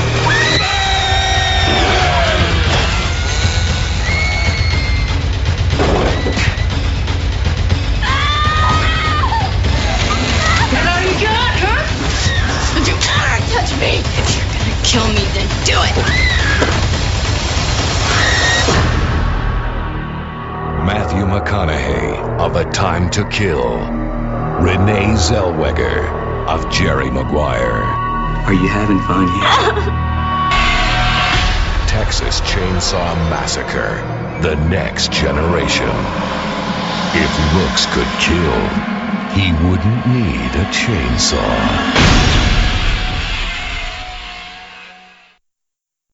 Oh, the trailer's better than the fucking film. Right. Yes, yeah, well, yeah, yes it is. Right then, Texas Chainsaw Massacre: The Next Generation, otherwise known as The Return of the Texas Chainsaw Massacre. Directed by the legend, the Oscar-winning director that is Kim Henkel. He's not really an Oscar winner. Yeah. Yeah, directed by Kim Henkel, starring Renee Zellweger. Yes. Oh, yes. Matthew McConaughey, Robert Jacks, Tony Perensky, Joe Stevens, Lisa Marie Newmar, and James Gale. Renee Zellweger and Matthew McConaughey. Oh, the two legends of the screen brought together in an exciting bloodbath orgy. Something like that. Or not. Or not. Yeah. Renee Zellweger, Matthew McConaughey, before they were famous. Yeah.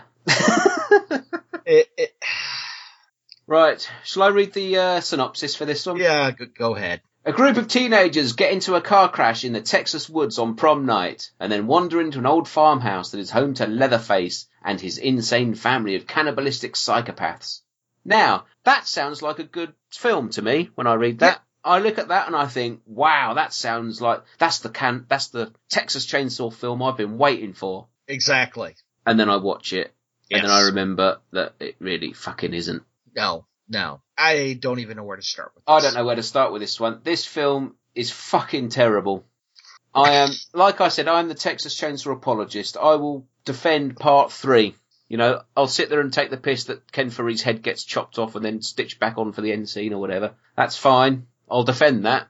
There's nothing in this film I can defend. No, there's nothing. If you'd never seen a Texas Chainsaw film, or if you had seen a Texas Chainsaw film actually, and somebody watched this, they'd go, what the fuck was that all about? Yep. I would, to quote you, I would say, I got nothing. Yep. There's exactly one highlight in the whole movie. There is one highlight, and that is, see if you're going to say the same thing as me. When Matthew McConaughey's robotic leg goes crazy. Well, yeah, I was going to say the one highlight of the film is Matthew McConaughey. Oh, I mean, the acting was great. No question there. I would say if anybody saw Killer Joe from a couple of years ago, and Matthew McConaughey in that was great. If anybody saw that and went, wow, I didn't know Matthew McConaughey could do a crazy performance like that. I thought he was the rom-com guy. Watch this. Yes. This is where it comes from. The seeds of his Killer Joe performance are here. Yes. That is the only good thing in this film. Renee Zellweger's crap. She's crap in everything. She's crap in this. Leatherface is played by Robert Jacks. He may as well have been played by fucking Zippy and Bungle from Rainbow. I don't know. He comes across like a teenager with a mullet. He doesn't kill anyone with the chainsaw. I don't think he actually kills anyone full stop. Yeah, come to think of it, the deaths in this film are crap, aren't they? Yeah. Matthew McConaughey kills someone by breaking their neck. That other girl gets set on fire, and that other guy doesn't he get shot? I can't remember. The only thing Leatherface does in this one is put on makeup. Oh yeah, they really go down the route of making Leatherface a transvestite. Yep. Don't know why. I know in the first film, Gunnar Hansen's Leatherface put on that mask when he was pretending to be the mum of the family, when he was cooking their dinner. Yes. So I presume it's that somebody saw that and just completely misunderstood and said, oh, we'll make him a slutty hooker. Serial killer, yeah. Yeah, it doesn't work. It's fucking... Just talking about it's bringing me down, man.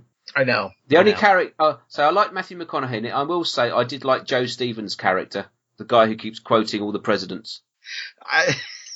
Just for the bit where he stands up and says, there's nothing to fear but fear itself, and Matthew McConaughey just twats him in the face. That always makes me snigger, that bit. Oh, God. I always sniggered at his... Because Matthew McConaughey in this movie has got, what, a robot leg, or is it a robot hand, too? No, he's got like a robot brace on his leg. That's it. Which gives him, if I remember right, superhuman strength. Yeah, because he picks people up and flips them over. Yep. While all this is going on, and they're all terrorising Renee Zellweger's character, we get Mr. Rothman come in, who is the guy from the Illuminati. Because it turns out that all of these chainsaw families, they're all part of a big conspiracy. I forgot about him. You forgot about him. That's the main bit of the plot. Well, I forgot about that. He's got this weird hair that looks like a wig, but I don't think it is. It's weird. He opens his shirt. He's got these rings hanging off of his stomach and his chest. He comes up in a limo. He's in a limo. Jesus. Yeah, and it turns out that Vilma, who is the Matthew McConaughey character, works for the Illuminati as an experiment to put what makes people scared. Not this shit, that's for sure. And then... Oh, God, I forgot about that guy. Yeah, to be fair, he's probably the... Well, I like it when he turns up because I know the film's near the end. Yeah. I just... Kim Henkel wrote and directed this. And Kim Henkel co-wrote the first film. Now, I don't know about his medical history. I don't either. But I'm guessing between the two films, he must have had a stroke or some sort of breakdown. Because who the fuck... I'd love to know Toby Hooper's thoughts on this film.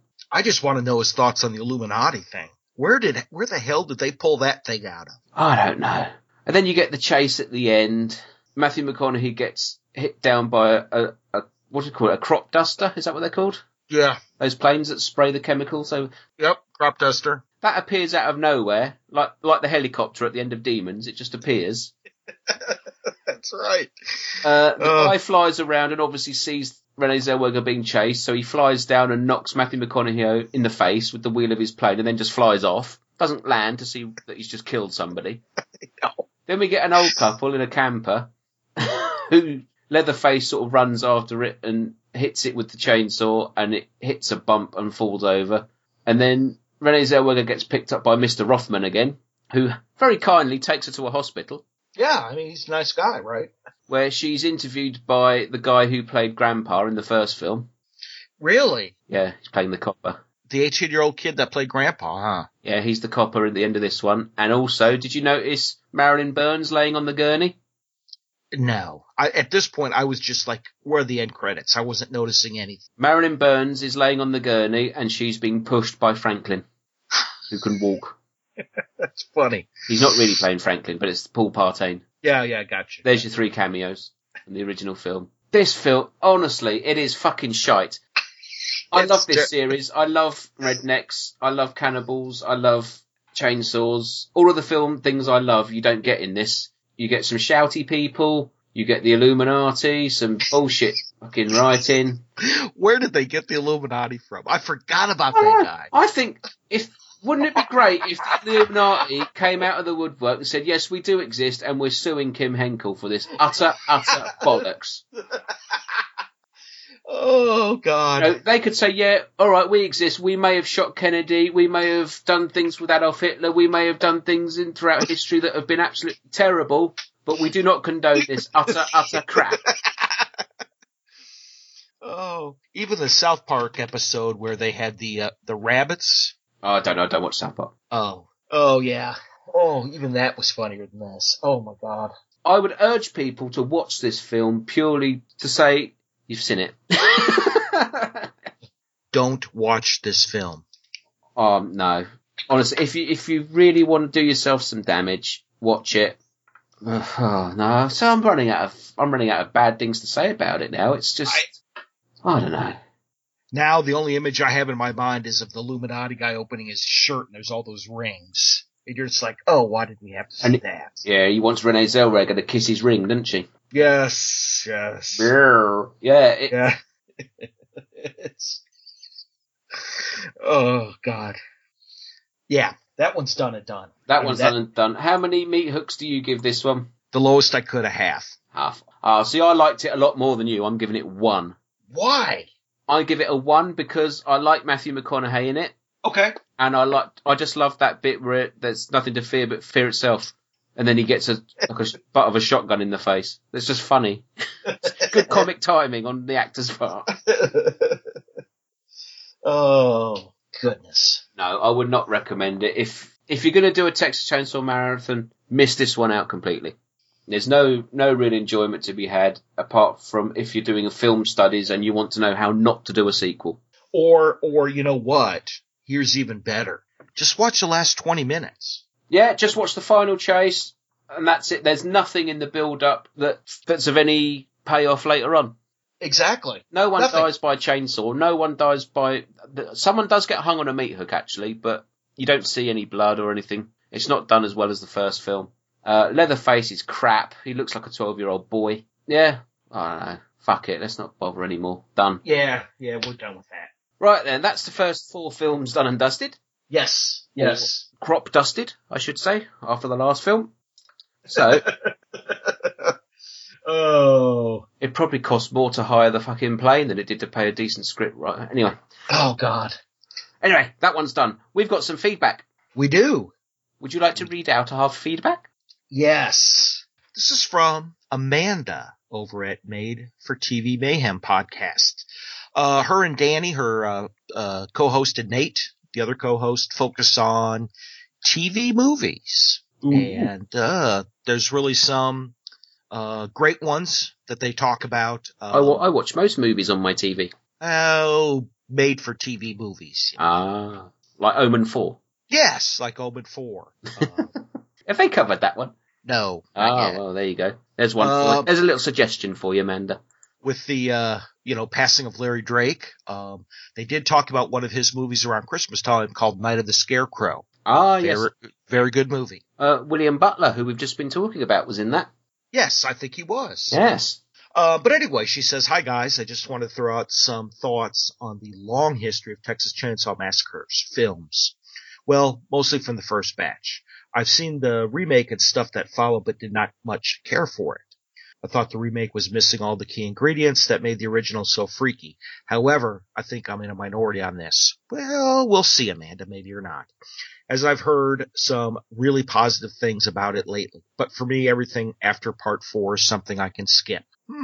Okay. As for the original, I was lucky enough to see it in the theaters a few years ago with Toby Hooper doing a Q&A. I also got to see him speak at a screening of Life Force, which was just hysterical because the audience Q&A was really a bunch of guys who were teenagers when it first came out and wanted to thank Hooper for casting the gorgeous Matilda May in the lead. They get my full support on that one. Anyway, seeing it on the big screen, and I do mean big, the screening was at America Cinematheque, and their projection is just amazing. It was a thrill. It's one of those movies that never fails to terrify me. Even as time passes, TCM really doesn't age the way a lot of other horror films have. It's still a masterpiece. And that's one thing I will say is, even today, if I were to put it on, I would cringe at that very first kill. It just still, the way they do it, the way it's framed, the way it's filmed, it's like, ooh, I think they all are. Yeah, it's, anyways, she goes on to say, I'm only so-so on the sequel, but always up to give it another go. I'm not sure why I didn't care for it, but I always had the feeling of indifference when I think about it.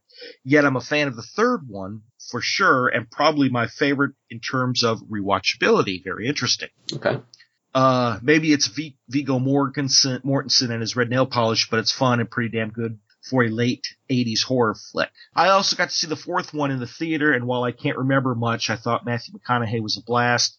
It's too bad that Renee Zellweger discounts it, or at least I feel she has, because she's not bad in it, and it's fun. I'd kill to get chased around by Leatherface. Take that as you will. We will, Amanda. Really enjoy the concept of the show as well as listening to it. I'm looking forward to your thoughts. Take care, Amanda. But yeah, so we're all in agreement, although I think she may think more of TNG than we do. Oh, perhaps so. But yeah, it's nice to hear that she likes Part 3 quite a lot, because yeah, I said it doesn't get a lot of love. And I don't know why. I mean, I rated it only a half meat hook higher than number 2, but I really enjoyed number 3. Yeah, like I say, I'd rather watch that than any of the later Nightmare on Elm Streets or, some of the worst Friday the 13th films. Yeah, exactly. And the other thing she said was about Texas Chainsaw 2, that she wasn't that hot on it and needs to watch it again. I think it's one of those, if you can watch the best edition that you can, like you say, there's a Scream Factory Blu-ray coming out over in the US. If you can get hold of that, I think that'll make all the difference and it'll go up in your estimation. Yeah, it comes out in April. Excellent. Well, that's one to look out for. Over here, we've got the Arrow set, and if you're in the UK, I recommend getting it. Very cool. Or you have lucky enough to have a region-free Blu-ray player. Or that as well. Yeah. Brilliant. Well, thanks very much, Amanda. Thank you, Amanda. We've also had some audio feedback from our good friends and spiritual brethren over at Strange and Deadly Show, Tom and Chris. So, we'll give that a little play, and then we'll comment afterwards. Hello, Chris and Myron. It's me, Chris Clayton here, and I'm joined by... Tom Elliott. Oh, Mr. Tom Elliott's there. Of course, you can never separate us. We always come as a twosome. That's a bit weird. So here we are, presenting feedback to you, because you've always done it to us on the Strange and Deadly Show, which is where we hail from. I'm not going to promote the show any more than that.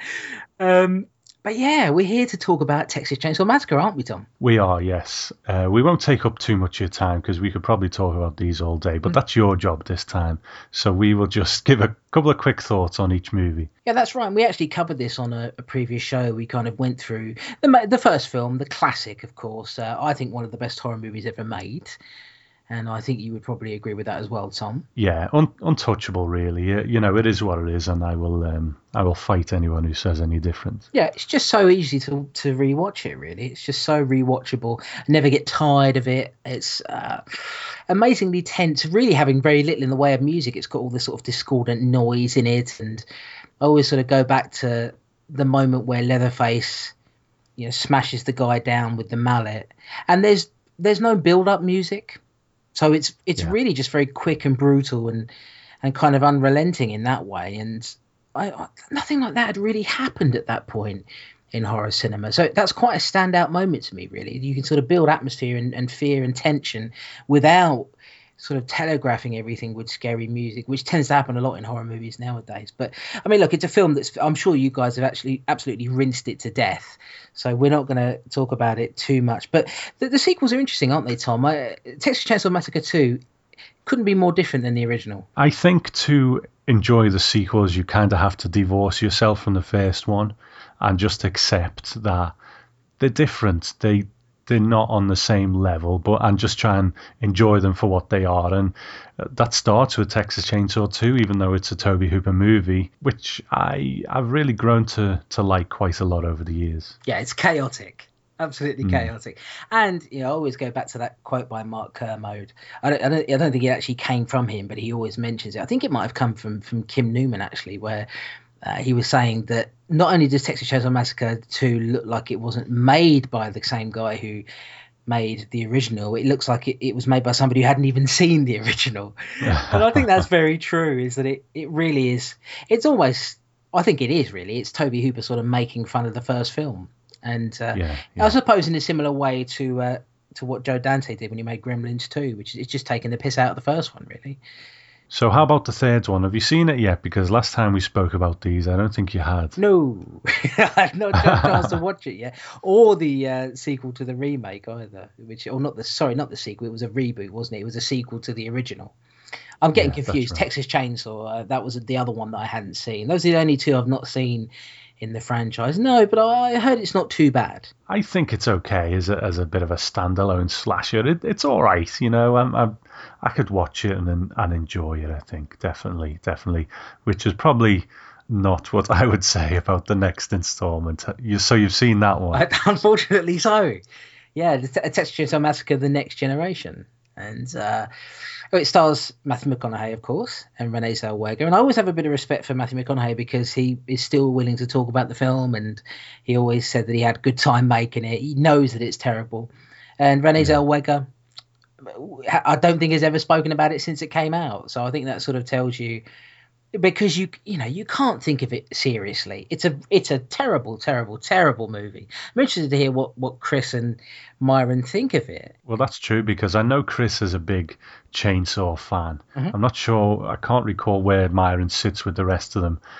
So can it even have some high points for Chris? I don't know. That might be pushing it. I think it's possible though, because he likes a lot of stuff that I don't. And a lot of stuff that I do, but a lot of stuff that I don't. So I can imagine if anyone's would have been impressed by it, it would have been him. Entertainingly rubbish, I would say. Yeah. Okay. Well, we've gone on for about 4 or 5 minutes here, so we will hand you back to your show. Keep up the good work, fellas. It's always enjoyable listening to you going through these franchises. Yes, I love you both very much. Bye. Bye.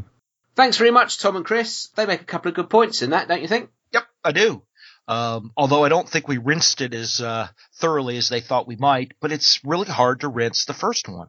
It has been so talked about that, we all know it's a classic. That's it. And it's just, although it is still fun to talk about parts of it, it's tough to really go through the whole thing like that. Yeah, it's a film you just need to experience, isn't it? Yes. You can tell people about it, but you need to experience it. Yep, exactly. But I like to think that I surprised them a bit by not loving The Next Generation as much as they thought I would. I know. You even surprised me. I'd forgotten that. We have spoken about it before, though, haven't we? We have. On a previous podcast. Yeah, and I thought I remember you liking it more than you did. No, I didn't like it. I think before I sort of said, I hate this film, it's crap, but I'll watch it. Yes. And I watched it again this time, and I was like, nah, this really is dregs, isn't it? It is. Oh, but there you go. Yeah, thanks very much, Tom and Chris. Yep. And you know what? On number 2 and number 3 in the TNG, I think they both came down on exactly, some of the things that we both said. Yeah, I think we're all pretty much reading off the same hymn sheet there. Yeah, I think so too. It's, or as we say in America, singing off the same page of the hymn. That's it. Yeah. Brilliant. Well, thanks. Nice to hear their voices on our show for once. Absolutely. Well, Tom's voice anyway. I have to have a dig at Chris every time. Well, I think both you and Tom are sort of seen as the silky voiced pair on our respective podcasts, and then me and Chris we're both called Chris, and we're both just constantly digging at each other just for a laugh. Gotta take the piss every now and again. Right? That's it. It's all good fun. We're all friends. Alrighty then. So that's the first 4. That's the first 4. We will cover the next 3 films, the remake, the prequel, and the belated sequel in the next show. I'm looking forward to that. Yes, that will be an interesting one. Yeah. That's going to be interesting. I think it will be. Because these 4 films, we've only talked about one of them, right? Have we? I don't know if we've even talked about them. No, the 3 that we're doing next time, we haven't spoken about them. That'll be interesting. Well, I mean, if you want to know my thoughts, you can go on Letterboxd and just follow my timeline. I actually try not to do that. No, I know. It's just believe it or not, I did watch the Texas Chainsaw Massacre remake a couple of years ago, and I did write quite a lengthy reason why I feel the way I do about it. Interesting. Which is on Letterboxd. So there's a bit of a heads up for you. Okay. Interesting. But yeah, we'll get there in detail next time. Right then. Moving on. We've got a film that we're just going to talk about, which is part of a box set of 3 films that have been released have been released by the time this comes out, by Arrow Video. Yes. The box set is called American Horror Project Volume 1. Basic idea of it is that Arrow are picking up American films from sort of the 70s, possibly the 80s. Hopefully they'll go into that era as well. That maybe don't get as much love as perhaps they should. Basically, the unsung gems of the horror genre. Yes. The 3 films are The Premonition, The Witch Who Came from the Sea, and Malatesta's Carnival of Blood. We're going to split them up because we've already covered 4 films this show anyway, so we're going to split them up and we're going to look at one of them now, which we're going to do Malatesta's Carnival of Blood. So, here's a clip. Vina, have you started dinner yet? Yes, Mom. Vina? Yes, Mother, I've started dinner. Why don't you stay for dinner, Mr. Blood? Thank you, ma'am. Thank you very much for your generous hospitality. But I prefer to take my meals at home. Doctor's orders. Well, how about a beer then? Thanks again, but no thanks. I'm on a very strict diet. Oh, I don't believe it. You look pretty healthy to me, Mr. Blood. Discipline, Mrs. Norris. My metabolism is most unusual. 5 years ago, the doctor gave me 6 months. Strict regimen. I feel every moment as a triumph over death. Who's in there? My parents. Shh. I can't talk now. Can I meet you later? Okay, the Ghoul's Eye. Listen, something bad's happened. Something to the Davises. Look here, what did I tell you? Carnival's a great place for young people. Your daughter's made friends already. Hello, Kit. Through for the day? Kit's a shy one, isn't he? See you tomorrow, Norris. We'll get you settled in. Lucky's here, Frank. I know it. And something awful's happened to him. If he's here, we'll find him. I don't like that, Mr. Blood. We should leave, Frank. We should get out of here tonight. This place, it's evil. I can feel it. And if something's happened to him, then I'll have my revenge. Right then, Malatesta's Carnival of Blood, 1973, directed by Christopher Spieth and starring Janine Carrizo, Jerome Dempsey, Daniel Dietrich, Lenny Baker, I always get this guy's name wrong, Hervé Villechaize, and William Preston. This is an odd film. Slightly. It's an odd film. There's really not a whole lot in terms of plot on this one. Yeah. Essentially, a family goes to a carnival to see if they can find their missing daughter. That's the plot. Well, they go to the carnival posing as carnival workers. They're going there for a job, but they're really looking for their missing son. Was it son or daughter? Son. Son. Okay. Yeah. That is basically it. The manager of the carnival is a chap called Mr. Blood. Yes. Because that really wouldn't give you a clue, would it? No. He's played by Jerome Dempsey. Yeah, and he sort of leads the family around and offers them this job, and he pops up every so often to sort of be a little bit weird. He reminded me of, you ever seen the film Carnival of Souls? No. You've never seen Carnival of Souls? Don't think I have. Ooh, you need to see that. Absolute classic. Yeah, it's public domain, so you can get it anywhere. Oh, okay. All right. Yeah, if you like 60s sort of transgressive cinema and you like Night of the Living Dead, watch Carnival of Souls. Don't, whatever you do, watch the Wes Craven Presents Carnival of Souls remake from the 90s. Okay. That makes Texas Chainsaw Next Generation look like The Exorcist. Oh, God. It really is fucking terrible. Okay. All right. But yeah, look up Carnival of Souls. The guy who directed it was called Herc Harvey, German guy. And he's in the film. And there's a very, very famous scene where the main woman in it is at a carnival. It's black and white. And the Herc Harvey character is like a ghost. And he appears and he comes towards the camera. If you look at that scene and then look at the character of Mr. Blood in this film, I think that's what they were going for. Okay. It's, boy, this is just a weird film. It is, but it's not a bad film. No, it's almost one you can't describe. You have to go watch it.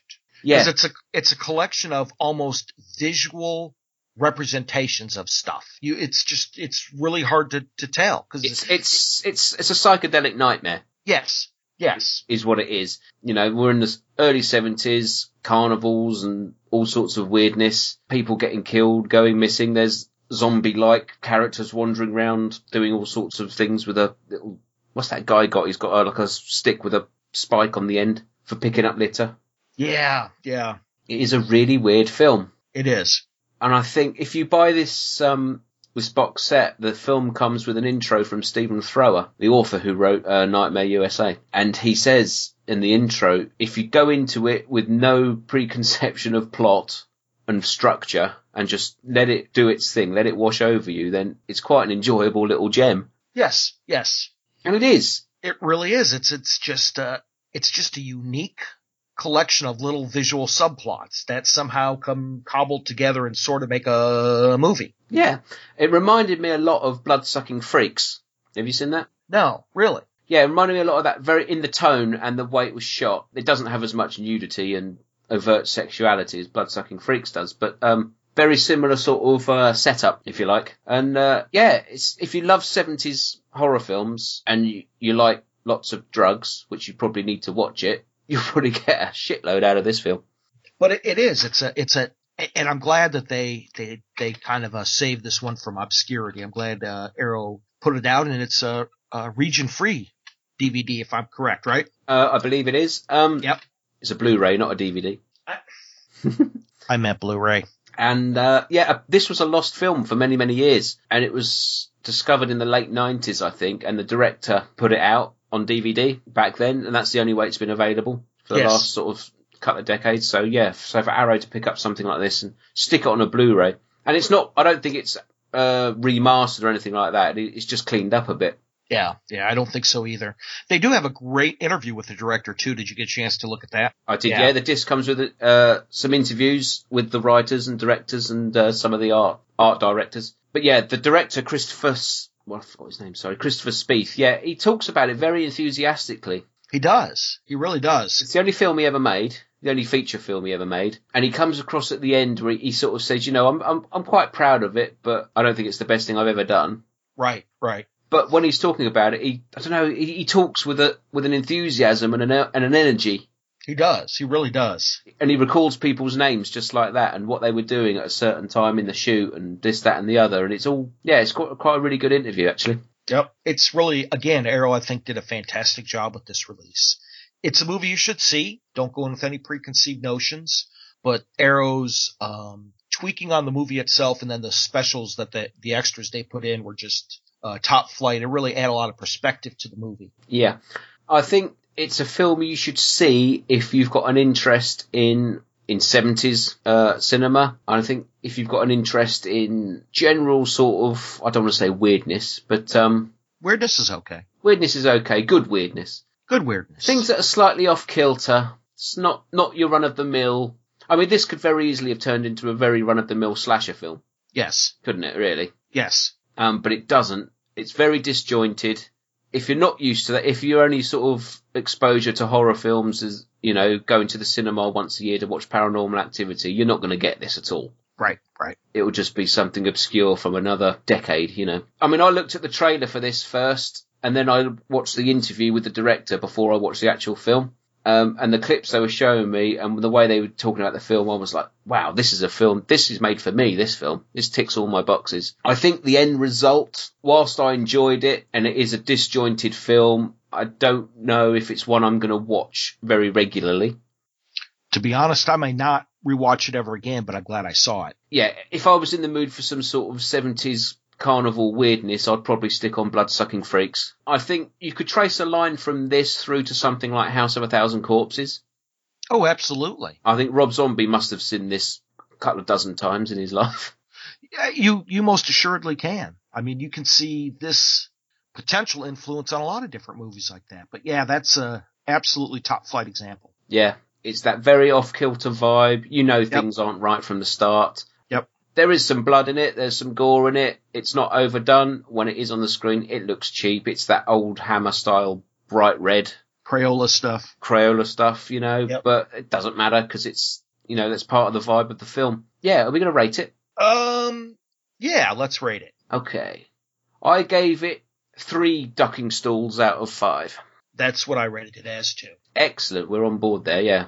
Exactly. I mean, it's, again, don't go into this with, linear plot expectations, because believe me, the TCM2 plot looks a whole lot more linear than this thing ever will. But it's just that great 70s psychedelic vibe. That's it. So it's tapping into that whole era. It's not easily definable, but it's got that psychedelic trippiness to it. And most assuredly, who is it? James Van Bieber? He must have watched this. Yeah. I mean, he must have. When he did the Manson Family. Yeah. Yeah, like I said, there's a lot of, I mean, you say Rob Zombie, Jim Van Beber, even someone like Rodriguez, I could see getting something out of this. Not one I'll probably return to in a hurry. I'm glad I've got it, that I can watch it if I want to, and I'm glad I've seen it. Exactly. Give it a whirl, especially if you're a real horror aficionado. You should really try and seek it out and see it. It's a great piece of history, great interesting piece of filmmaking. Yes, absolutely. Right then, that's that done. Yep. Excellent. Right then, so show number 10, which will be coming in the very near future. Yes, it will. We're going to return to the backwoods of Texas. Yes. Cover the next 3 films, and we're probably going to look at the other films in this American Horror Project box set. We're going to go all 2 at once, or are we going to do... I think we'll do 2 at once, because I've got something in mind for the following show. Perfect. So I think that's what we'll do. So yeah, so there'll be 5 film reviews. That makes it next time. So that's a nice even number. Well, it's an odd number, but it's an even in the fact. Oh, shut up, Chris! You're fucking waffling. On that note, maybe we should say goodbye. I think we should. Okay. I'm going to go and collapse in the corner now. Bye, all. Bye. Nothing. He's just a cook. Shut up, you bitch hog. You Leatherface do all the work. He don't like it, ain't that right? You're just a cook. Shut your mouth. You don't understand nothing. I understand you ain't nothing. Me and him do all the work. I just can't take no pleasure in killing. There's just some things you gotta do. Don't mean you have to like it.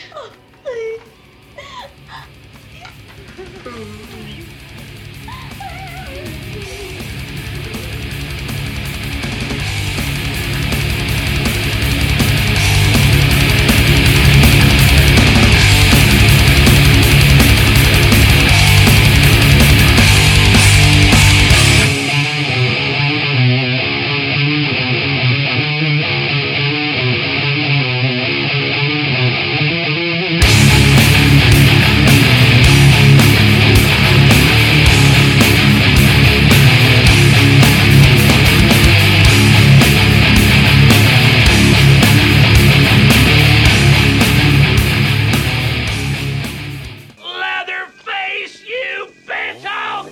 Look what you did to my Sonny Bono wig do! Oh, God damn, I can't believe it!